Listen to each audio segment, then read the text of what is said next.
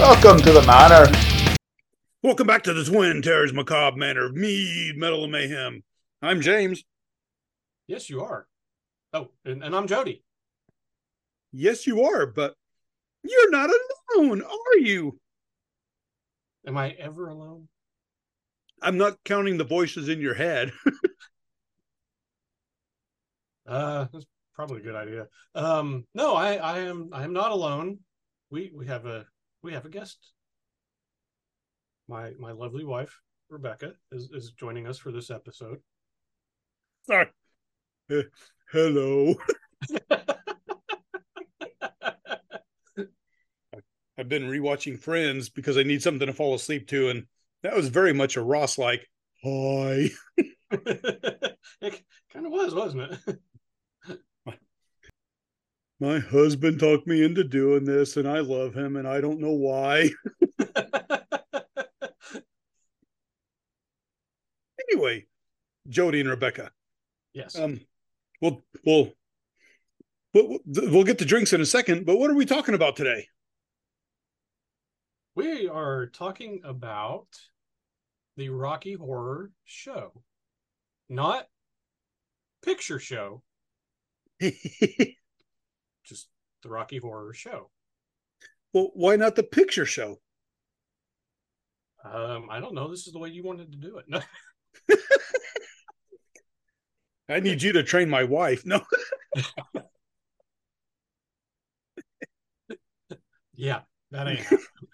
Well, it is the 50th anniversary of the stage show, the Rocky Horror Show, as opposed to the Rocky Horror Picture Show, the movie version, which will have its 50th anniversary in 2 years, I believe.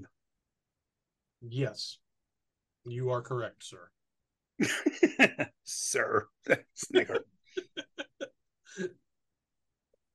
Oh, before we get to even drinks and further things, I do want to let you both know that one of my friends, pub companions, people go to Scarlet Lane all the time. I saw him today. Yeah. And he was listening to the recent ones, and he thought he should start over. And he was to the ones where he's like, well, wait a second. Jody said he wanted to move back to Indiana. What happened? And I said, well, he actually found somebody worthy. I did. So yes, to everybody out there, I don't know how Jody did it, and myself for that matter, how we actually pulled somebody that's further above us, but hey. Yeah. But yes, we'll talk about that in a second. Are either of you or both of you having a drink? Yes, we are. Would you like to know what we're having? Would you like to expound on that? You want to go first? I am having a wine from Hillside Mist Winery. It's their table wine. It's from Pigeon Forge, Tennessee. We went and did a tasting, and they have very good wines, and we bought a couple, and this is one of them. Yep. Which one? Their basic table wine. It's called Hillside Mist. Oh, sorry. Okay, now I understand. Is it a white or a red or a rosé? White. A white. It's a sweet white. It's got a green tint to it, but that's because of the glass it's in.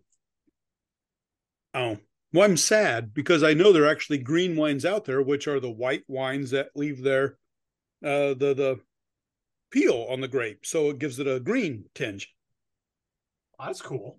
I want to try one of those. That's interesting. Yeah. Oh yeah, me too. I've heard about it. The Reds have a similar thing, but I've never seen one. You got me excited for wine. It's made from grapes. I prefer wine made from other fruits. Or honey. Always that. Well, cool, Rebecca. That sounds awesome. What about you, my good gentleman? Wait, who are you talking to? Baphomet, but you can go too. Okay. I've had this one before on the podcast. It's and I think you had one this year on the podcast during spooky season. Um, Brewery Omegang, All Hallows Treat. Oh, I did. And you had it last year too. Yeah, yeah. I found it again this year, so I grabbed a can. Yeah, it's their Imperial Chocolate Peanut Butter Stout, 7.6%. It's a gorgeous thing. And who doesn't love All Hallows Eve in the can? Oh, I don't like chocolate, and that's really good. I handed her the can, and as she started to take a sip, I thought, that's got chocolate. She's not going to like that. I was wrong. So you don't like chocolate? No, I'm not a real human. So what about mushrooms? I do like mushrooms. All right. So you're somewhere between a hobbit and a goblin. Lizard folk.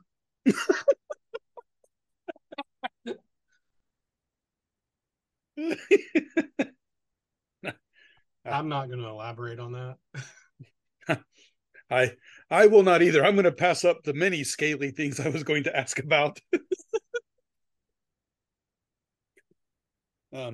Okay, so I'll go then if you both want to talk about your beers.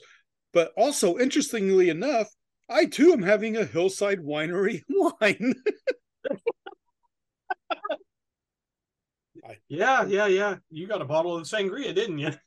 I did. I was down in Alabama with to celebrate the nuptials of two wonderful, gorgeous people, or at least one, and then Jody too. And they gave me a bottle of Jackie and I, but she doesn't drink really, so I'm gonna make sure it doesn't go to waste. But yeah, the Hillside Winery Spice Sangria. That's good stuff, isn't it? Oh, it is gorgeous. I'm not a wine person, as people know, and it is gorgeous. It's this gorgeous, sweet, red, spiced, fucking. It's awesome. Yeah, there were a couple others when we did that tasting. I thought, James might like this. He might like this, and I tasted that one, and I went, "Oh yeah, Yeah. this is the one." Oh, it's good. Actually, we're going to do a short 3-minute thing afterwards too, and I'm going to send him a picture of a hobbity thing, but that's what I'm drinking with it too. Oh, okay. So, would you like me to start? Would either of you like to start? You go ahead. That's what I like to hear. All right. So, stage production of Rocky Horror Picture Show, 50-year anniversary. I have never seen it in person like somebody has, and we'll talk about in a second. But I did find, because I want to make sure I've seen it, which I think I did years and years and years ago, but I don't remember anything of it. So just a month ago, when we talked about doing this, I found one online. I watched the stage show, which features is from the 1990-1991 production. It is Anthony Head, which you may have seen in Buffy the Vampire Slayer. Yeah. Or Ted Lasso. Yeah. He was Frankenfurter in that, wasn't he? He was Frank. He was Frankenfurter. Yeah. And Brad was played by Craig Ferguson. Oh, no shit. Yep. Who we have talked about in our Red Dwarf episode. Yeah. Or maybe Live at the Pear Tree where we mentioned it. But yeah, Craig Ferguson, the Scottish comedian talk show host, was Brad. Oh, that's cool. So yeah, it's very good. It's awesome, excellent. Just search for Anthony Head, Craig Ferguson, Rocky Horror Show. It'll come up, and it is a beautiful thing. Awesome. I'm behind on listening to stuff. I actually have I found online a bootleg audio recording from a performance in New York from 74, I think, maybe. With with the American stage cast. So Tim Curry and I think most of the principal actors from the British stage show had come over.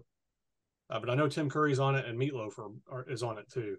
I've listened to a very little bit of it, but I haven't really had a chance to sit down and listen to it.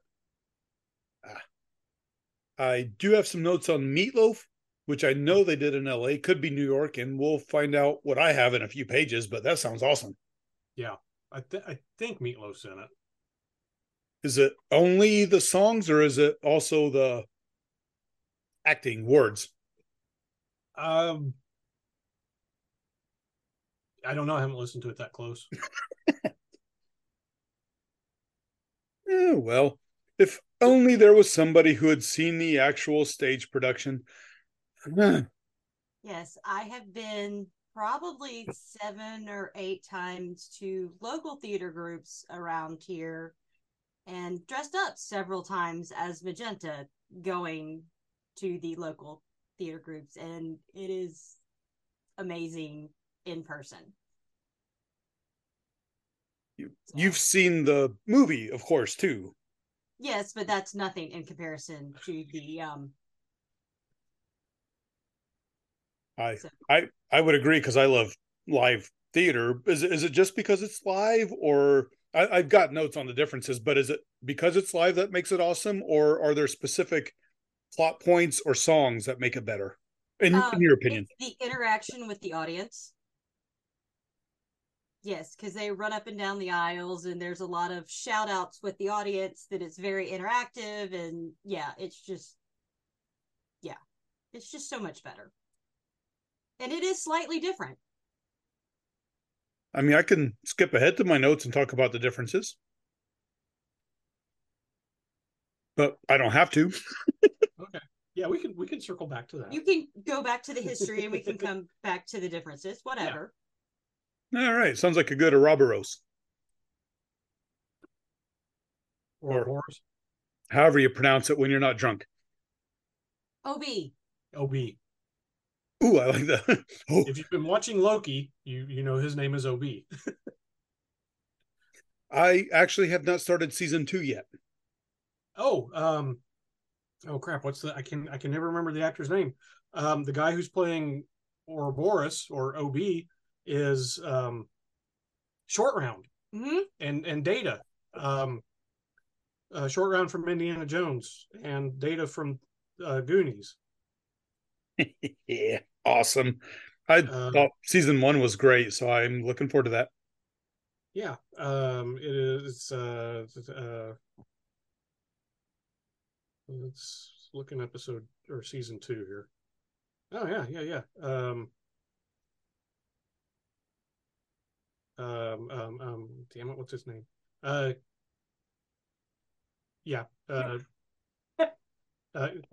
Huy Quan, and I probably just butchered that, so my apologies. that one guy. But yeah, if you've seen, I mean, if you're into Indiana Jones and you've seen Goonies, you know who Short Round and Data are. That's the same kid, and he's grown up and probably our age, if not a little older. Oh no, I love all the pictures of him with Harrison Ford that they've been posting recently when they've been at award ceremonies together. Oh yeah, those are really cool. So anyway, history. Rocky Horror. All right. As an out-of-work actor in London in the early 1970s, Richard, and I'm going to say it the correct Irish way, Richard O'Brien wrote the Rocky Horror Show to keep himself busy on winter evenings because he loved science fiction and B-horror movies and wanted to combine elements of that with humor. And he did. Certainly. So he added that with dialogue from Schlock Horror, Steve Reeves' Muscle Films, who is mentioned in the show, and rock and roll from the 50s. Mm-hmm. But he also added elements of transvesticism. Yes. Which O'Brien has said was not really meant to be as prominent as it ended up being, but it ended up being really kick-ass and well. But he conceived and wrote the play set against the backdrop of the glam era, which had manifested itself through the British popular culture of the early 1970s, stating that glam rock allowed me to be myself more. Yes. And we all know who the best glam rock band is, don't we? New York Dolls. You, my good sir, can fuck off and go to hell. Sweet. That's right, the Sweet. Jody had messaged, like, we have a friend group who does memes, and he texted all of us Sweet earlier from one of us sending something stupid. I almost responded with, what, you mean Wainwright's Gentlemen? Yeah, them. But he would have been the only one to get it. Yes. And if you don't know that, go listen to our episode on the Sweet, the glam, the rock, the music, the glory, the something, I don't fucking remember. It's one of the earliest in the teens. Yes. But anyway, O'Brien took a small amount of his unfinished Rocky Horror to Australian director. Oh, hey, baby, how you doing, honey? Sorry, Jackie just came in. So tired. I understand. How you feeling? Jackie. Hey there. Hi. Rebecca, Hey guys. we're talking Rocky Horror, and Rebecca's seen it live. Oh, that's cool. Man, I haven't seen that since like high school. The movie. Oh, yeah, they're I've never seen it live. well, neither have Jody or I, but Rebecca. Well, I saw a YouTube video. It's not the same. Rebecca's actually seen it live. She said it's cool. I've got a directional mic, so you can't hear her. Yeah, so O'Brien took a small amount of his unfinished Rocky Horror to Australian director Jim Sharman, who had received considerable local acclaim as the director of Australian productions of Hair and Jesus Christ Superstar. Jesus fucking Christ, will you look at your hair? And by the way, I told my Jesus 34-year-old joke to people at the pub earlier, and all of them are agnostic or worse, and they still thought that was horrible.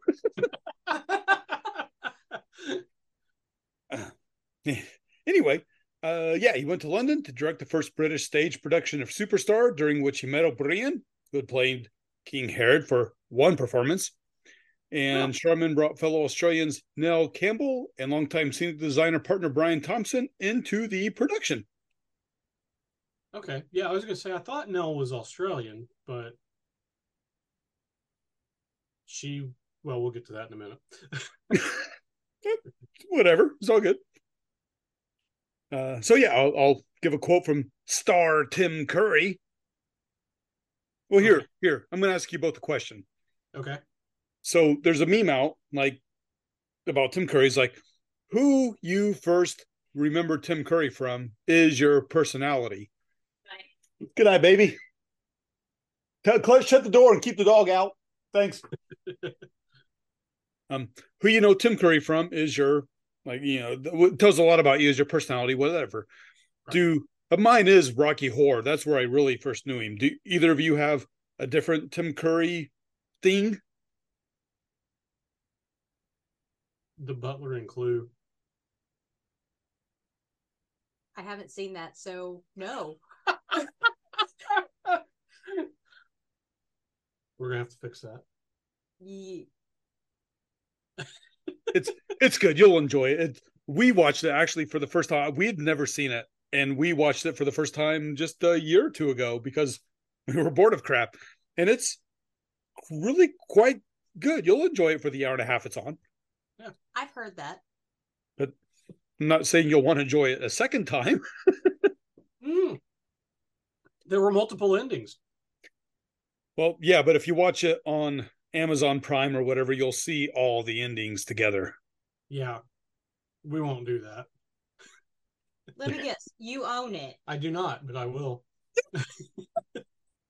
Oh, good. See, Rebecca, we have a lot in common. But why do you have all of these? You can't watch all of them before you die. I can try. Anyway, but yeah, Clue's good. Rocky Horror's great. Some people say It. I would go with the TV series It, but yeah.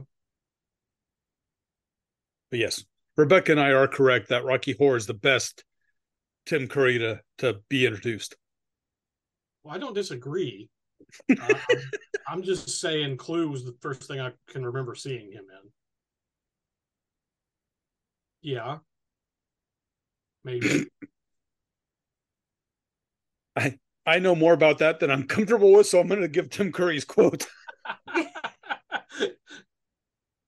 I'm not going to try to do an English Tim Curry accent, so I'm just going to say I'd heard about the play because I lived on Paddington Street off Baker Street, which is Sherlock's Street, by the way. Yeah.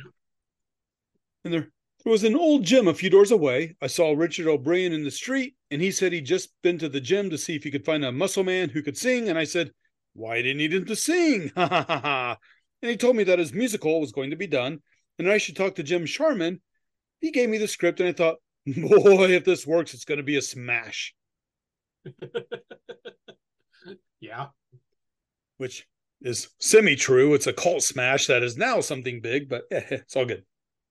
Well, the stage production was doing well enough, though. I mean, that's why they made the movie. Yeah. Hollywood don't spend no money on something that isn't going to make money. Well, maybe we'll talk about that when we get to the movie. All right. Well, that they think. Yeah. And after 2 previews, the show was premiered at the Royal Court 63 Theater upstairs, which 63 seats is actually a bit smaller than the Ritz Theater in Rockville, Indiana, where I'd done some stage productions. So small, intimate, really nice. Yep. But premiered on the 19th of June, 1973, hence 50 years ago, and ran until July 20th, which included Tim Curry, who decided that Dr. Frankenfurter should not just be a queen, he should speak like a queen of the United Kingdom, extravagantly posh. Yeah. And we also had Patricia Quinn, Anne O'Brien, and Nell Campbell billed as Little Nell. Mm-hmm. All of them performing in an all-out cam style, but we also had Julie Covington, who was not in the movie, and I don't actually know who she is. So,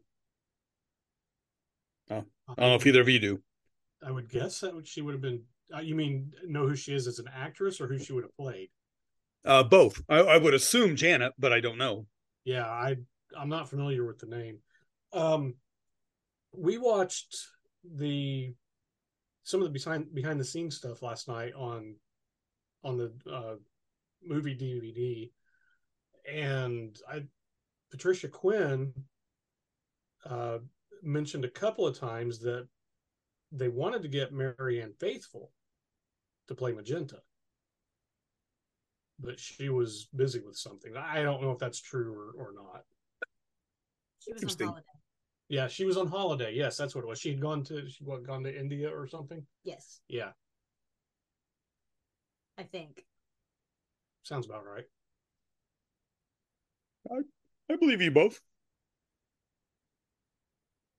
But yeah, Janet, I looked it up while you were giving your awesome information about traveling Antarctica.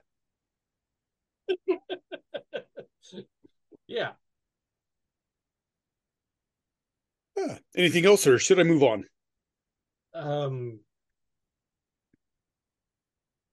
No, you mentioned that the theater was really small. True. Also, I believe it was slightly run down. I don't have that note, but I wouldn't be shocked. After seeing the pictures, because some of the behind the scenes stuff actually had pictures from the. So that created to the ambiance. Yeah. Of the decrepit laboratory and castle that they were trying to portray. Whatever. Portray. I'm drinking. Excuse me. It sounded right to me, but I'm drinking too. So as much as we butcher the English language and other languages,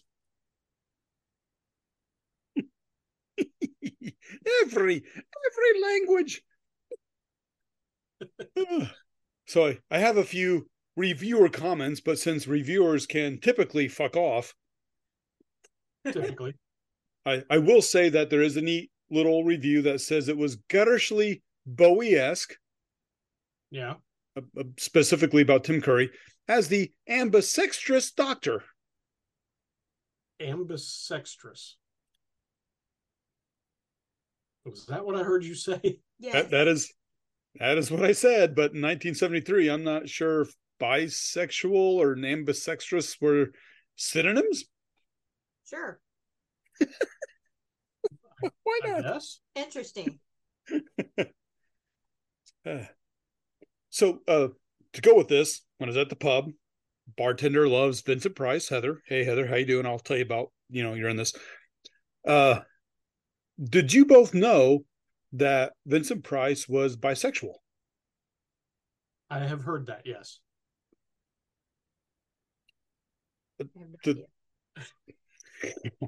The neat thing she actually said was, I always just assumed he was homosexual. Not a big deal. It's just how he came across, but it's kind of cool to know that he's bisexual and, would hump anything that bent over in front of him.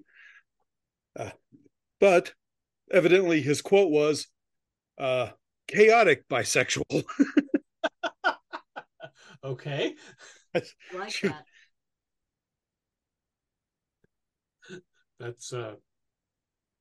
That's an interesting thing, I guess. Well, there are three of us talking about hiking, and Heather was talking to a couple other people, and I heard that out of the corner of my ear, and all I heard was chaotic bisexual, and I looked over and I'm like, is that your Dungeons and Dragons character class?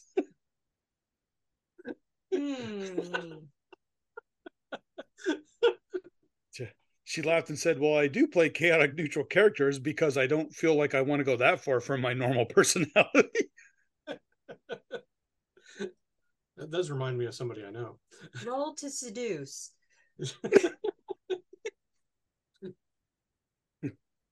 Oh, look, Jody got a 1 on his saving throw. You're good. Who said I rolled a saving throw?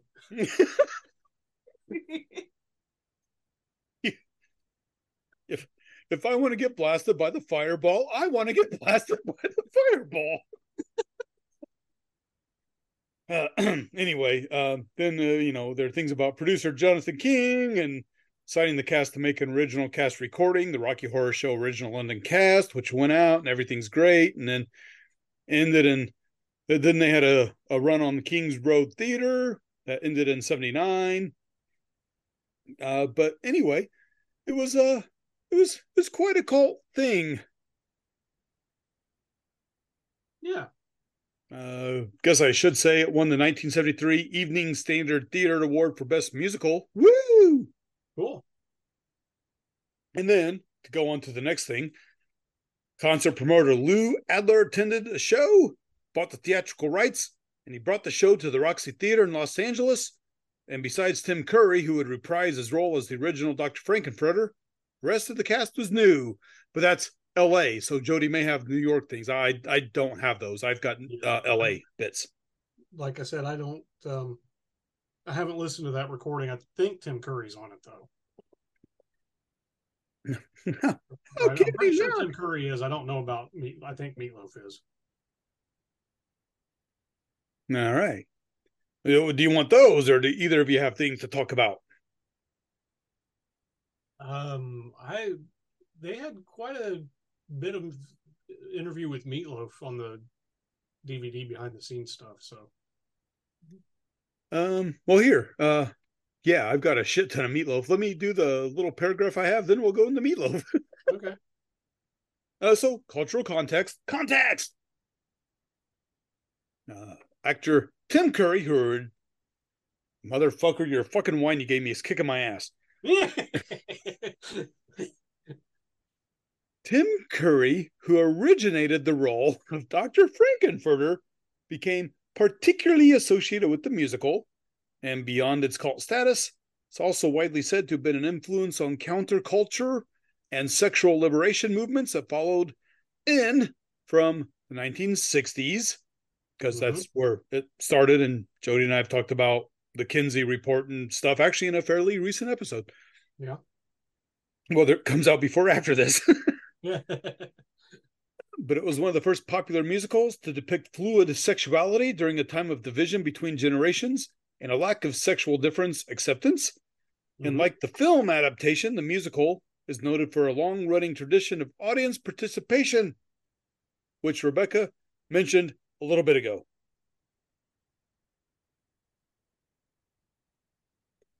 I have a question on that, but that may be when we talk about differences between the movie and the play. Theatrical. Right. My next note, I'm going to skip because it talks about the television film, The Rocky Horror Picture Show, Let's Do the Time Warp Again from 2016, where I gave a scathing Facebook review of, because it's actually in my memories from a week or two ago. Don't watch it. The Rocky Horror Picture Show, Let's Do the Time Warp Again is shit. It's absolutely fucking shit. Wasn't that the one that they did on Fox? Don't know if it's Fox or some. Fox sounds right, but it's one of the main 4 things. Yeah, because they were.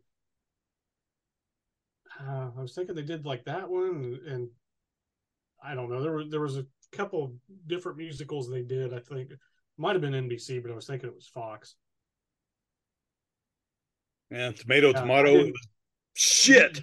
You weren't the only one that apparently had that, because I didn't watch it, but I remember it was not well received by the fans. I have no problem with gender fluidity, but Right. the whole point of having a male dress up in drag is one of the most meaningful things. So when you cast a female, it loses that aspect. Yeah. Which is okay. Don't mind females. They I don't care who gets the role as long as it's appropriate. But she also sucked.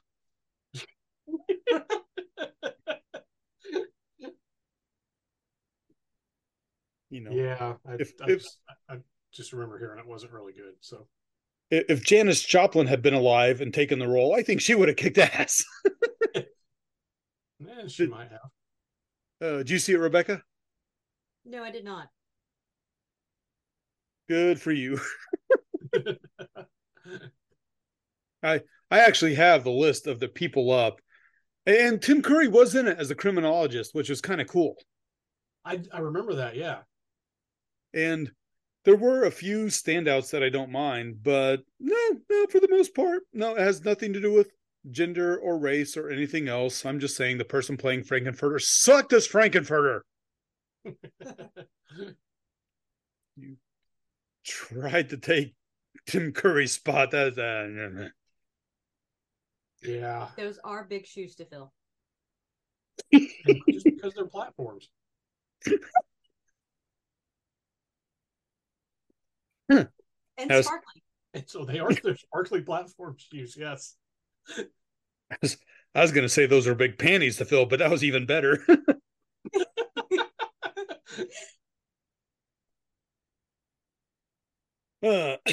Okay, so the 1973 American version, if you're ready for me to go on. Sure. Right. Lou Adler, who I mentioned, had made millions with risky ventures such as Monterey Pop, the festival. Yeah. And his label, Ode Records, was becoming known for harvesting experimental talent. And he went to the performance in London with, all right, you ready for this? Britt Sure. Eklund. We've mentioned Britt Eklund Many, many, many times. Yeah. So, as an aside, Rebecca, you ever want to do something special for Jody? Just have him stand in the room next to you and start pounding on the wall with folk music. I'll see if I can get her to sit down and watch Wicker Man so she can see that scene. It's on my list. It sounds like a good list. So anyway, acting on Paul Sing a Hit, he met backstage with producers. Within 36 hours, had secured the American theatrical rights, and it premiered at the Roxy Theater in Los Angeles, March 24th, 1974, and ran for 9 months. Okay. Cast was all new except for Tim Curry, and things were going on, and they had people looking at investing $1 million in the film project. But Well, we'll kind of get to that when we talk about the film. Mhm. But the singer Meatloaf remembers different celebrities who would come to the show, resulting in him meeting Elvis Presley and former now, future at the time, U.S. Senator and SNL alum, Al Franken was a young lighting apprentice who was also there. Oh, okay. I hadn't heard Al Franken. He mentioned Raquel Welch and What's a short name for Raquel? Rocky. Brad. Uh-huh. Janet. Dr. Scott. Yeah. Rebecca. Who was the one that would have the 9 bottles of champagne? Keith Moon from The Who. Keith Moon would have a bottle of champagne set out on the stage for every member of the cast. So Meatloaf would be like, he'd walk out and he'd see the bottles of champagne and go, hey, Keith Moon's in the house. Oh, that's awesome. That kicks ass. Wait, what band was Keith Moon in? Uh-huh. Damn it. You heard me the first time, ass. I don't know that band. You heard me the first time, ass. Is that new? Yeah. That's a new band. Did they open for Spooky Tooth in 74? Yeah. Who was he? He mentioned somebody else. Carole King, I think. Oh, cool. Yeah, I think it was Carole King he mentioned went multiple times. I would make sure Carole King went multiple times if I had the chance. Alrighty then.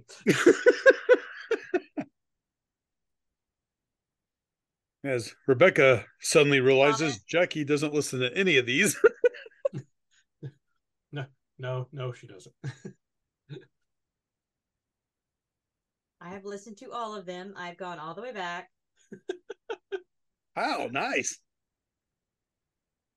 My buddy David I was talking about earlier, right after we started, when I was at the pub earlier, he started some of the recent start over. He's only to around episode in the 50s. So good for you. Or I'm sorry. Yeah, I'm not doing it a second time. So you're not going to do the time warp again? Not for your podcast.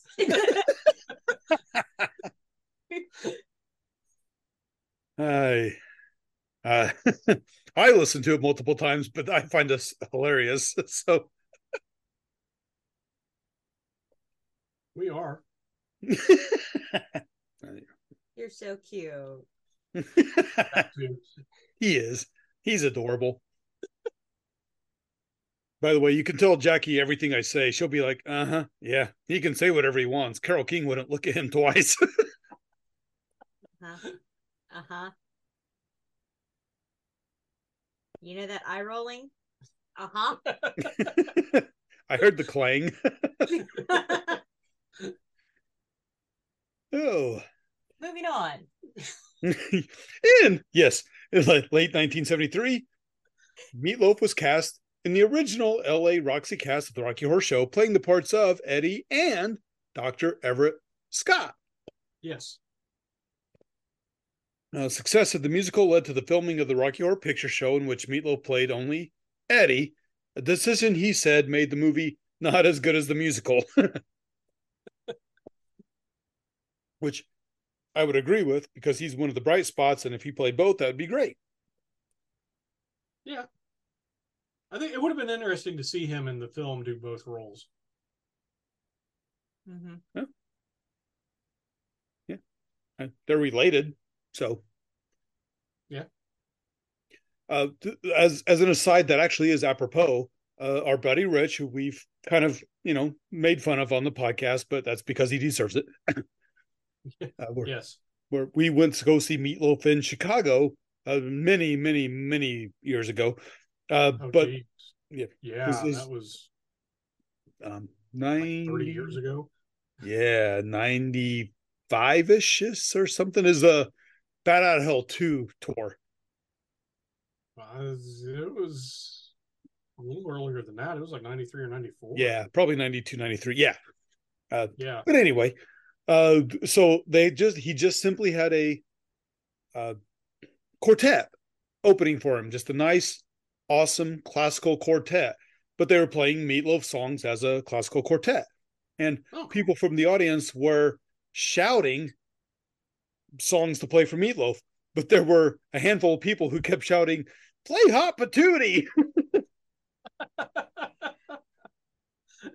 and I don't know about all of them, but the young woman who was playing shit, it's been decades now. Pretty sure she's just playing the violin. Every time they'd shout it, she'd get a big grin on her face. Nice. He would occasionally play that on his tours. Bastard. Yeah, the one time I got to see him, I don't think he did, but I know I say that he would do that. What I should say is he has a live album out that came out in the late 90s, mid to late 90s, and it's on there. Now, whether or not it was actually a live recording or was, had crowd noise added to it to make it sound like a live recording, I don't know. But it's definitely not the recording from the movie. This ain't the live Yardbirds. Yeah. I'm gonna have to look for that later. Might be able to tell you what the album is. All right. Well, you look that up, and I'll continue. And you interrupt me whenever I take a drink and put I was going to say pint, but it's a wine glass. So Meatloaf was hired in 1973. He got the role of Eddie because he was the only actor who could get through the character's signature number. Yeah, Richard O'Brien said he couldn't even get all the words in. Yep, I've got that coming up. Yeah, there's a quote from Meatloaf who said the first 2 weeks when we were doing the play, all we did was the music. They had not given us a script. They come to me on a part of Hot Patootie, and Richard Brian is there at the rehearsals. He said, "On this song, you'll never be able to get all the words in. I wrote it, and I can't sing all the words." But the actor, who I don't know why the fuck I have this note about being a high school athlete playing defensive tackle, but whatever. Oh, I guess it goes with being competitive. He said, I looked at him and said, I can sing all the words. Nobody could ever get in and just make those words fly through it. I just love telling people I can do that, and then being able to do it.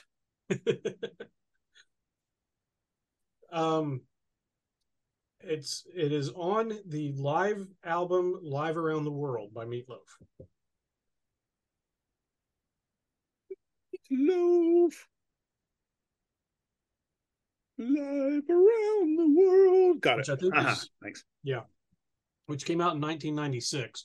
So I think it was supposed to be a limited edition release, but anyway, Bastards. I don't know, it may still be out there. So one of my favorite little things that my niece Megan and my nephew Seth, so my niece, this was when they're younger. I mean, they're older now and doing fantastic and are gorgeous adults. But this is when they were like sort of preteen tweens. But Megan would look over at Seth and go, "Hey Seth, don't let your Meatloaf." Yeah. And never failed to make Seth and I both laugh our asses off.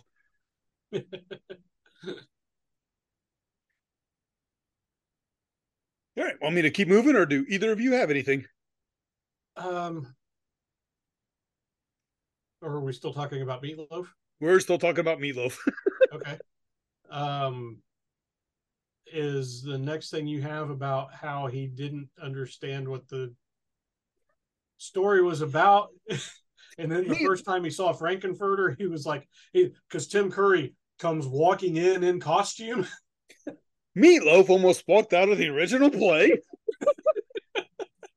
It's not like you were getting rich as an actor in New York here, remember? I really didn't say "What's the play about?" Somebody said, "We'll pay you $270, so I'll be there, babe." During early rehearsals, none of the cast knew what the play was about, only the songs they were doing. Curry didn't arrive in America until late in rehearsals, and he showed up in full costume and makeup. And it's the first time the rest of the cast had heard Sweet Transvestite, where Meatloaf said, "I literally got up and walked out of the theater, and I turned to Graham Jarvis going, 'I'm gone. I'm not doing this. I'm out of here.'" He walked across the street and got a ticket for jaywalking. Meatloaf didn't walk, but ran out getting myself a ticket for jaywalking is my exact next note.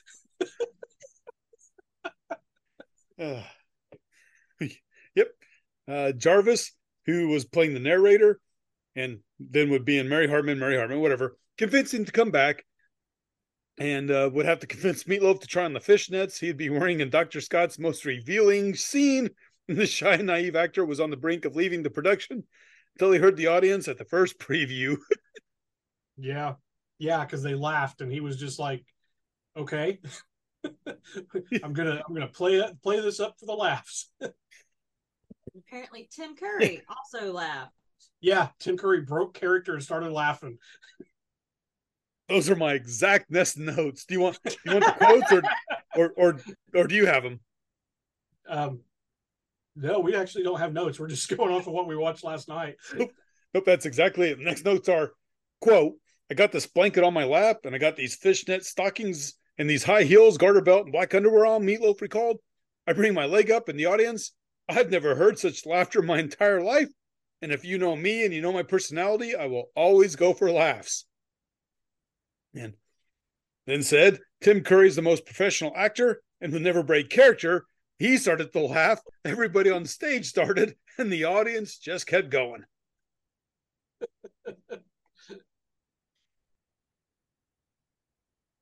But I'm ready to move on. I have differences between stage and film. I don't know what the two of you have as I suck down more of this fucking phenomenal, fucking gorgeous, fucking spice sangria. Shit, 11.5%. You bastards. Yeah. No, I don't. I'm trying to remember if there was anything else about Meatloaf. Yeah, because the rest of the stuff that I remember him talking about was from the movie.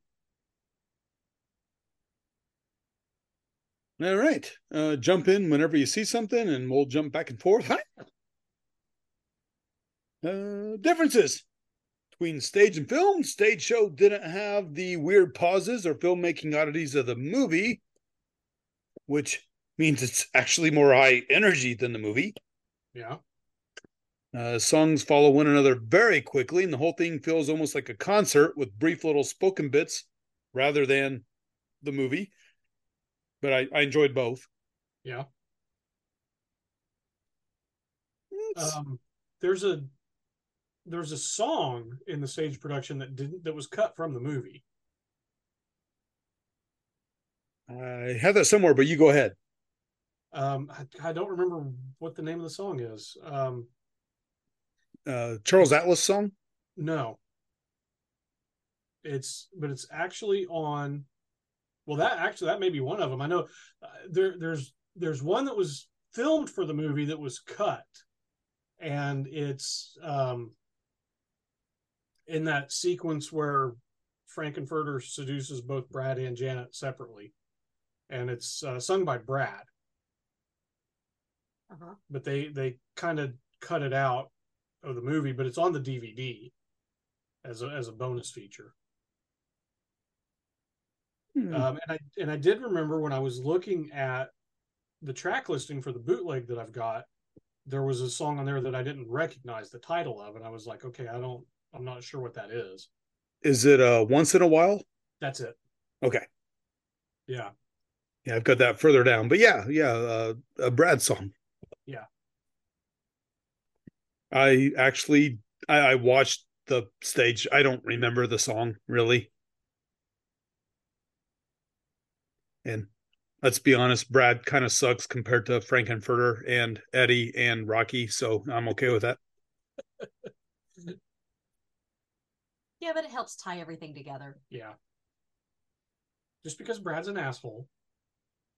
So let's talk about that before we move on. I I I disagree and agree. Like I like this movie. I like the movie and the stage production because it shows the difference between it's in the 1970s and you got the 1950s, 60s feel. It's like Animal House, where you have that group of people who are uptight and like, oh, my good man, haha, you're finally going to get laid. And then you got the other side where, oh, I've been fucking everything since I've been 13. Yeah. So yeah, Brad is in that in between. I like his sticking up for Janet because I don't mind either spouse, gender, whatever, sticking up for whoever, but I like that he's strong like that, but he is kind of a wiener 50s boy. Yeah. Well, I called him asshole because that's in the crowd interaction. What you're supposed to do. That's what you're supposed to do, is call him an asshole. Well, I have not been to a live show since 1997, so I remember jack shit. You want to take a guess who I dressed up as? Rocky. You already knew. I was asking Rebecca.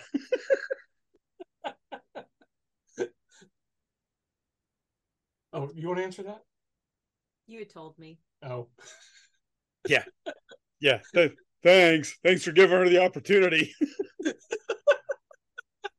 Well, you didn't specify who you were asking. Whatever. All I'm saying is that my girlfriend at the time dressed up as Magenta, and we had some awesome, wonderful times after the show. Uh-huh. Yeah, but her buddy Tim was there. Ah. Who was Tim dressed up as? Don't think they dressed up. All I know is that he made fun of me for dressing up as Rocky for like 5 or 6 years. And I'm like, you can make fun of me all you want. I was awesome. But it was 35 years ago and I was svelte.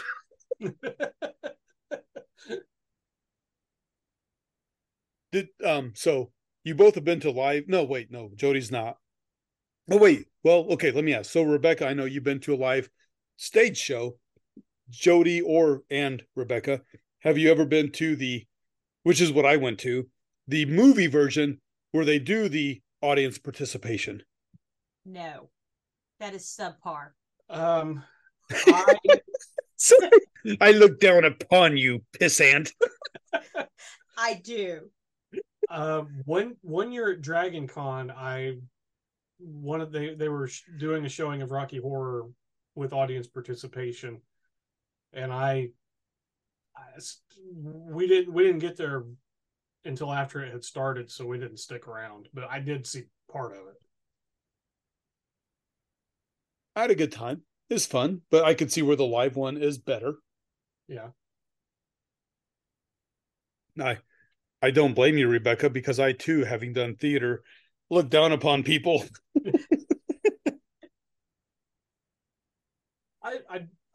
I do have a question though. You said you went to this. Where did you go see it? Terre Haute, Indiana, the Indiana Theater on. They were still doing it then? Yeah, not very often, but on occasion. Okay, because I was going to actually say this when we talked about the movie, but I remember when you and I would be hanging out, we'd be cruising up and down Wabash Avenue. Part of that, and I've taken Rebecca on to Wabash Avenue. I showed her where we used to cruise. Sorry. Yeah, and I took her by the Indiana Theater, and even though it's on Ohio Street, not Wabash, but you kind of, to do the loop, you got to get on Ohio for a little bit. Irrelevant. But I remember you and I, we used to, when we were doing that, we'd go by the Indiana and we'd see the movie poster for Rocky Horror, and we'd be like, yeah, that'd be really cool to go see. And then when we were old enough to go see it, they fucking stopped showing it. Yeah, it moved down a lot on how many times they would show it. So they came back a little bit, but then it stopped again. It was higgledy piggledy. Yeah. So yeah, I was disappointed because I never got to see it. Because I would have loved to have seen it in the theater. But I It would was, also like to see the stage production if anybody around here ever does it again. yeah. So there we go. So before I talk about other film things and you talk about film things versus, stage. Uh so Rebecca, did you know any of the actors who did your local production? Yes, I knew most of them, and I'm really good friends with the guy that does Ref Ref. He's amazing, and I knew most of the producers and a lot of the people, and that's why I ended up going 3 or 4 times in the run of it. So, but the guy who did Riff Raff, we went to see Spamalot earlier this year, and he played Patsy in Spamalot. Yes. I remember that. Yes. So, and I see how he would have made a good Riff Raff. yeah. I'm friends with a lot of theater people in Huntsville, as I guess I'm in an artist community here, and it brings in a lot of theater people also, and so I'm friends with a lot of them. So yes, Nice. yeah. I don't know. It's more intimate when you know the people, and I don't know, but yeah, it's more fun when you know some of the people. But yes, and there's always interaction with the audience, and they feel safer coming and sitting in your lap and doing the like things in the audience and not really playing off the audience if they know you. So I always got that interaction on top of the interaction they normally have with the audience. Nice. So, But I yeah. get that. If you know each other, it helps them and you help them, and it makes it bigger, and then everybody enjoys it better, even if they don't know people. Yeah. And the theaters that they do it here in Huntsville are probably maybe 40 seats. Yeah. So yeah, they were really tiny theaters. That's So right. I love tiny theaters. I mean, where we saw Meatloaf live was for Chicago, one of the tiniest places, and it's nice. so But here, and oh, go ahead. Go. No, you. before they made everybody stand up that it was their first time seeing it and came and took lipstick and put V for Virgin on them and yeah, like paraded them out, and you could buy like these little bags that had popcorn and cards in them and things, trinkets to throw, because there are like acceptable things to throw at the actors and unacceptable things to throw at the actors, and the programs were normally printed in the shape of a newspaper for the rain scene, so you could put it over your head and participate with that. And we have one of those, by the way. so as opposed to just a regular like tiny folded up program, it was a newspaper, and Yeah. it there was a deck of cards for the card scene, and it was just really neat. So hot dogs are not acceptable, and bananas and some other things are hazards for the actors, but they gave us things that we could throw that were non-hazardous for the actors. So yeah.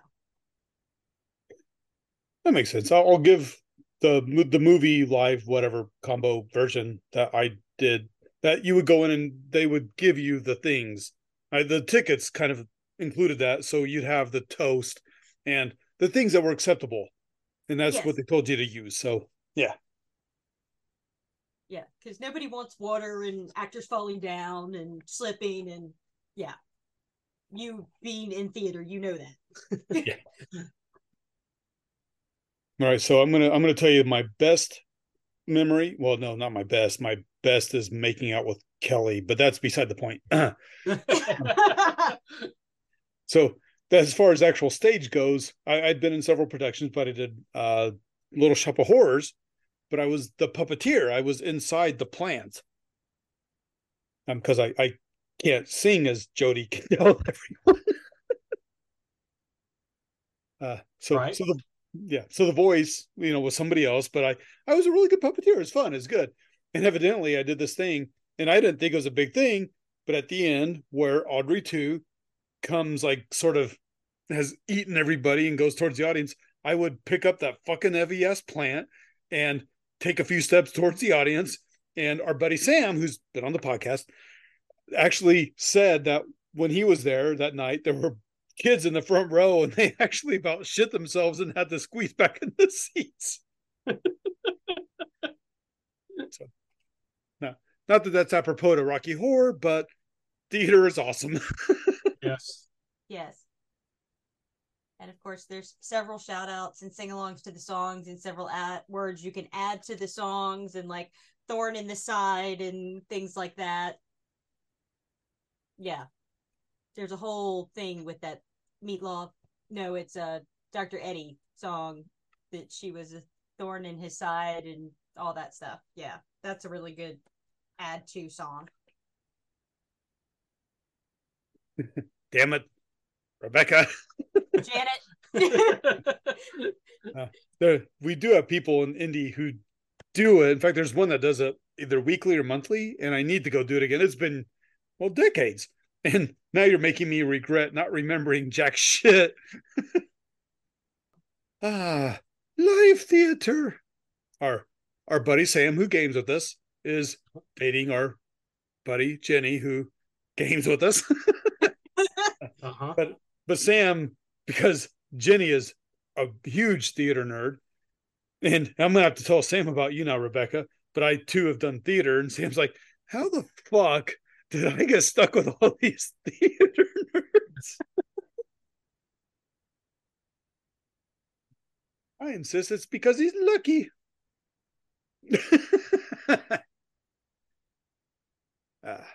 Okay. Want me to move on, or do you have more? I'm good either way. I'm good. I'm going to shut up now. Oh, well, I don't know what you're doing on the podcast then. We interrupt each other all the damn time. Yes, we do. I don't want to scare the people off. Okay, but I'll continue. Jump in. But my next notes were it's fairly similar between the stage and the movie. We've talked about, the pacing. But there are a couple of extra songs verses that the movie excluded. And also, there's some minor narrative changes. For example, Rocky is intelligent and can speak, and Eddie and Dr. Scott are played by the same actor because they're related. Mm-hmm. And overall, I actually think it's a little more coherent than the film.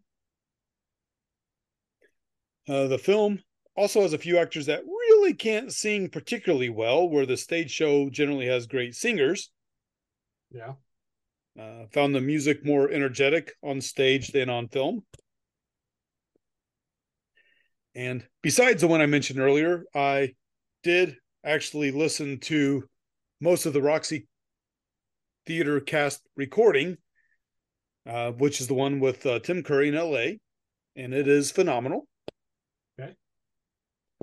In the original London and Los Angeles productions, Sweet, fucking hell, I'm almost throwing your fucking bottle of wine, damn it. In the original London and LA productions, damn it.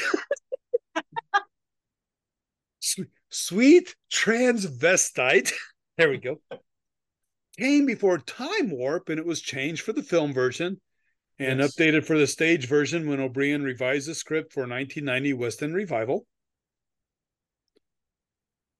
The Charles Atlas song was replaced by a reworked version of the song I Can Make You a Man for the film version, with O'Brien's revision of the script in 1990 was a hybrid of the two songs under the title I Can Make You a Man.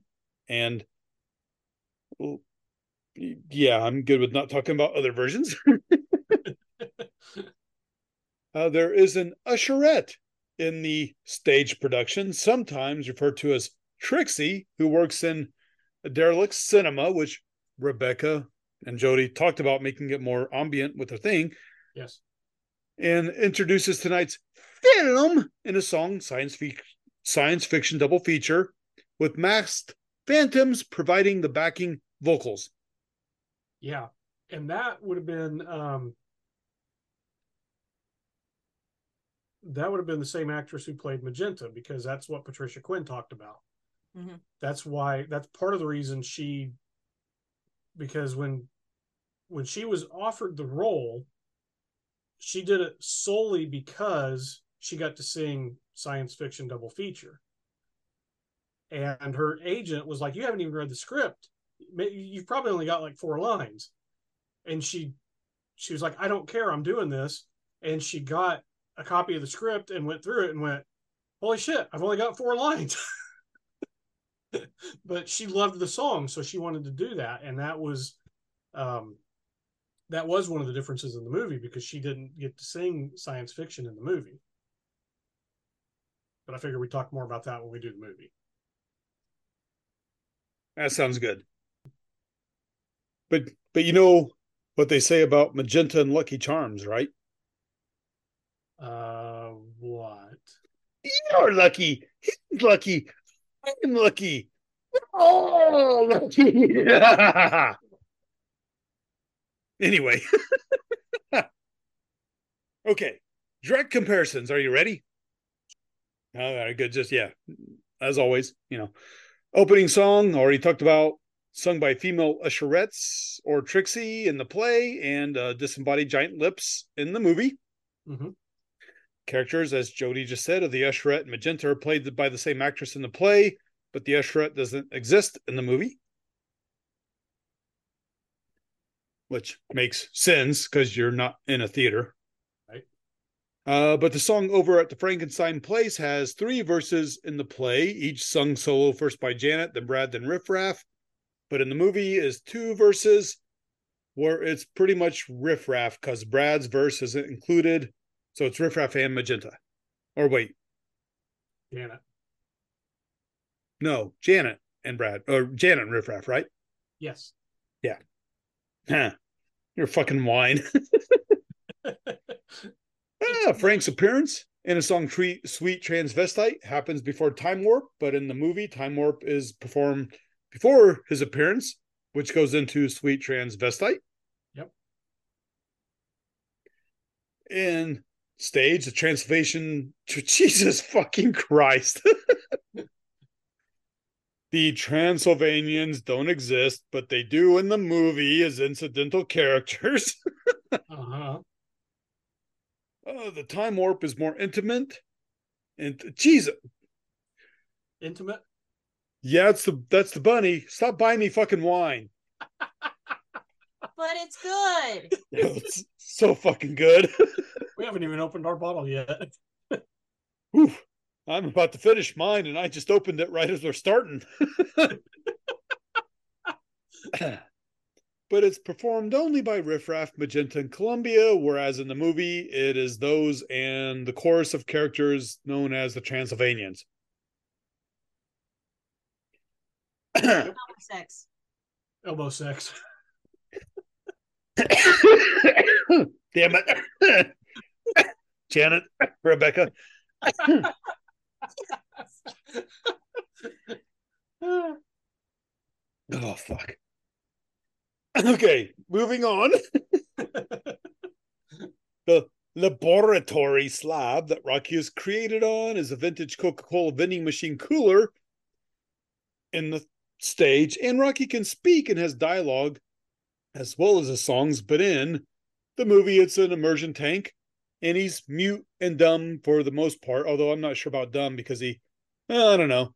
When Janet's trying to get on with him, I guess you don't have to understand the words to understand the motive. Right. But, yeah. Rocky's song, The Sword of Damocles, contains a verse in the middle performed by the narrator, whereas in the movie, it's not. And of course, we already talked about Charles Atlas' song in the stage was changed to I Can Make You a Man and was combined in the 1990 version. Mm-hmm. In the stage production, the character Magenta exists as a vampy presence in the house alongside her brother Riff Raff. But in the movie, she's given a slight more justification as a domestic. Yeah. I see the difference there to be one of very small distinction, but sure. Mm-hmm. He enters by jumping out of a Coca-Cola vending machine in the laboratory where he's been frozen, as opposed to via a motorcycle from a walk-in deep freezer. Yeah. And already talked about both of them being played by the same character because they're nephew uncle, whereas they're played by different characters in the movie. Yeah. Here's where I had the note about Brad has a solo song once in a while that's not included in the movie. But they did film it. Really? Yeah. Yeah. They just cut it out. When they edited, they just took it out. Huh. Well, that's interesting, Dave Coulier. That Alanis Morissette song's not about me. Cut it out. It is so. Welcome to the club, Rebecca. You heard that sigh, huh? I did.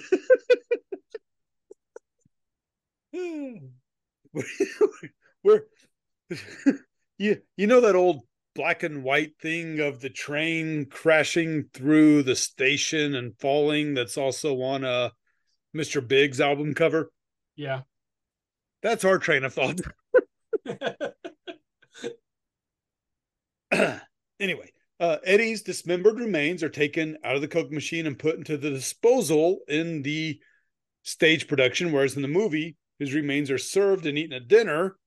Yes. In the song Planet Schmanet Janet, dialogue section is performed as an intro, whereas it's in the middle of the song in the movie. Frank, in the stage production, has trapped Janet, Brad, and Dr. Scott. He is knocked out by riffraff using an old-fashioned garden duster bug sprayer. And instead of knocking out Columbia, it makes her very stoned, because in the movie, she also becomes a statue of stone. In the flow the flow show, Jesus. Yeah. In the floor show, costumes have a slight gender distinction, with the women wearing sequin bras and the men wearing corsets, but there are no such distinctions in the movie floor show costumes. No. Stage production, Superheroes, is a full song, whereas only 2 verses are not included in the movie. Right. And my last note, where I'll put the pint wine glass thing to my face and let you two talk if you want, Okay. is that the science fiction double feature Reprise is performed by the Usherette, whereas it is only heard during the closing credits in the movie. Okay. And if you want to say reprise, I would not disagree. It's one of those words I heard as a kid. I'm like, I read that. I'm like, that's a reprise. And now that I'm older, and it's not, but that's okay. But I'm gonna be quiet. And if either of you two have anything to say, I'm gonna take a drink. Well, it's always bothered me that it's reprise, but it's a reprisal. Make up your fucking mind. No. No, if it's reprise, shouldn't it be reprisal? Well, it depends. Do you have Rocky's half of the brain or Eddie's half of the brain? Before or after Eddie is chopped up to little bits? After. After. Yeah. So anyway, the stage production has more singing and dancing and songs and stuff, so therefore it is better. I can't argue with that. I don't disagree. So to go with that, because this will come out November, December, holiday, Christmas, Yuletide time. I love Charles Dickens' Christmas Carol, which between the Muppet version and Bill Murray's Scrooge are my top 2 in an episode several years ago. Yeah. However, the the fuck's it called? I just fucking dropped it out of my goddamn head. I had it like 2 minutes ago, but Ryan Reynolds and Will Ferrell. What the Spirited on Apple TV. I have not watched it. It's gorgeous and lovely because it is a comedic yet still poignant, wonderful adaptation of Charles Dickens, where they actually reference Charles Dickens with music and songs and dancing. Cool. Very good. Have neither of you seen it? No. I don't remember. Uh, I've had just alcohol and slept since then. well, it just came out last year. So if you've not seen it fairly recently, you probably haven't. I might have seen it last year. I don't know. I have not. All right. Well, I watch a lot of things at Christmas time, kind of like Jackie. I binge Christmas things. She already started. you're preaching to the choir, man. Jesus. It was literally November. What was it? No, Halloween was Tuesday this year. So actually, it might have been actually the 29th or something. I came out of the bedroom and she's in the front room and she quickly pauses something. I'm like, fuck. I came home and Rebecca was it was somewhat Halloween because it was had to do with a witch, but it was a Christmas movie. It happened to be the Christmas episode of The Good Witch. Yeah, that. Yeah, Jackie watched that show. I could One, not. I'm not surprised. And two, what I've seen of it wasn't it wasn't bad. It was interesting. It is a Hallmark show. That was obvious. I'm ready to move on. Yes. So, anyways, things with singing and dancing Yes. are better. Yes. Yes. We'll just go back to that. We'll circle back. Perfect. The world we would need be to better quit if it's a soon. musical. We're both out of alcohol. Well, I'm almost, and I'm out of notes, so it's up to you two if you'd like to continue or not. I got nothing else. Everyone should go see this in the theater if they can. Yes. Seconded. I'd say thirded. I'm impressed because that is exactly what we typically say. So kudos to you for actually not lying when you said you listened to these. Sure, Jody, my love. Of course I've listened to your your awesome podcast. I know she has because I've come home from work and she's listening to it on her iPad. Yeah, they should, leave a review, comment, something, and something else. I don't remember the whole of it. Do the things. Do the thing. Follow us, rate us, review us, write to us. Send us beer money. Yeah, that one. Ooh, And wine money. And wine money. Yes. Now, before I talk about hooker money, let's move on. And yes, I will third Rebecca's thing. And yeah, I'm good if you're both good. I'm great. I almost spit my fucking wine, damn it. To welcome you to the podcast, I'm going to tell you the same thing I told Jody. You fucker. Sweet.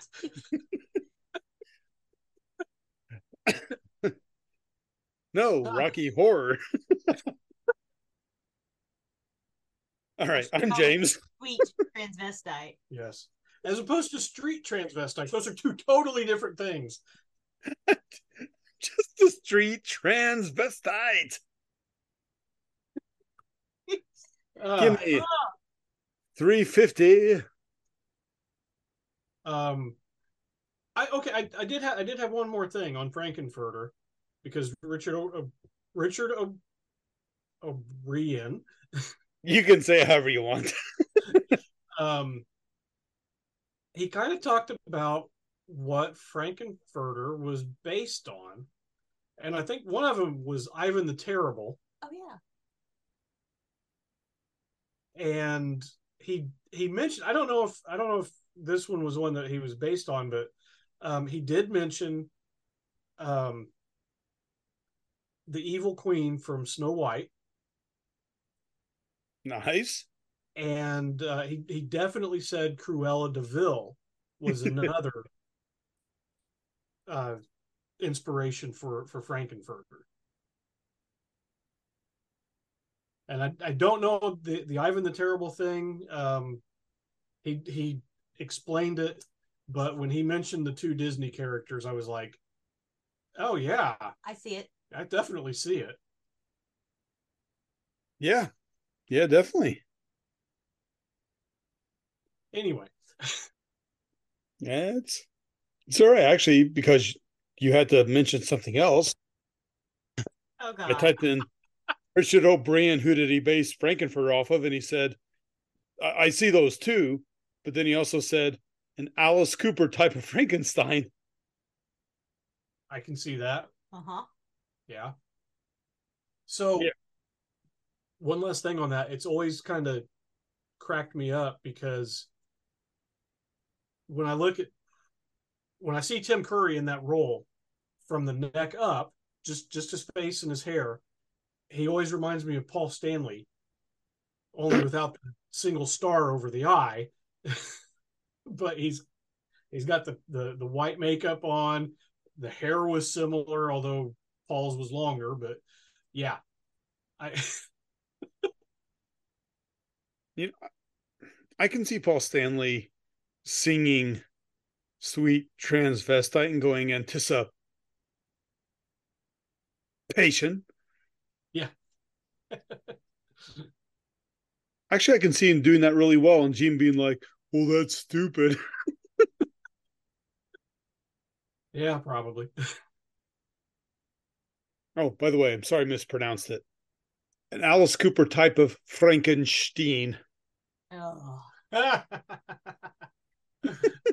Okay.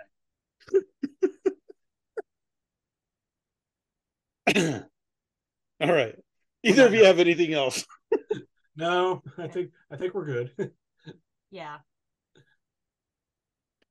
All right, then. I'm going to cut this right to the quick and say I am.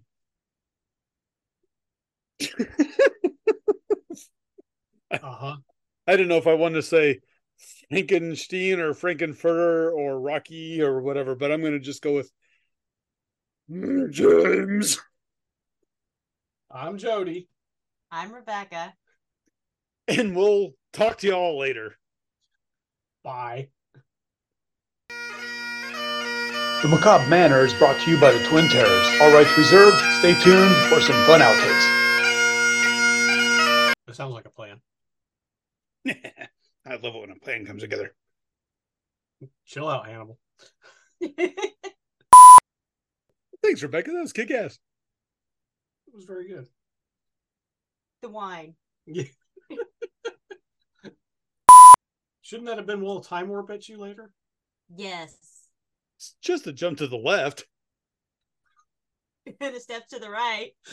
Put your hands on your hips. And bring the knees in tight. That's not what she said.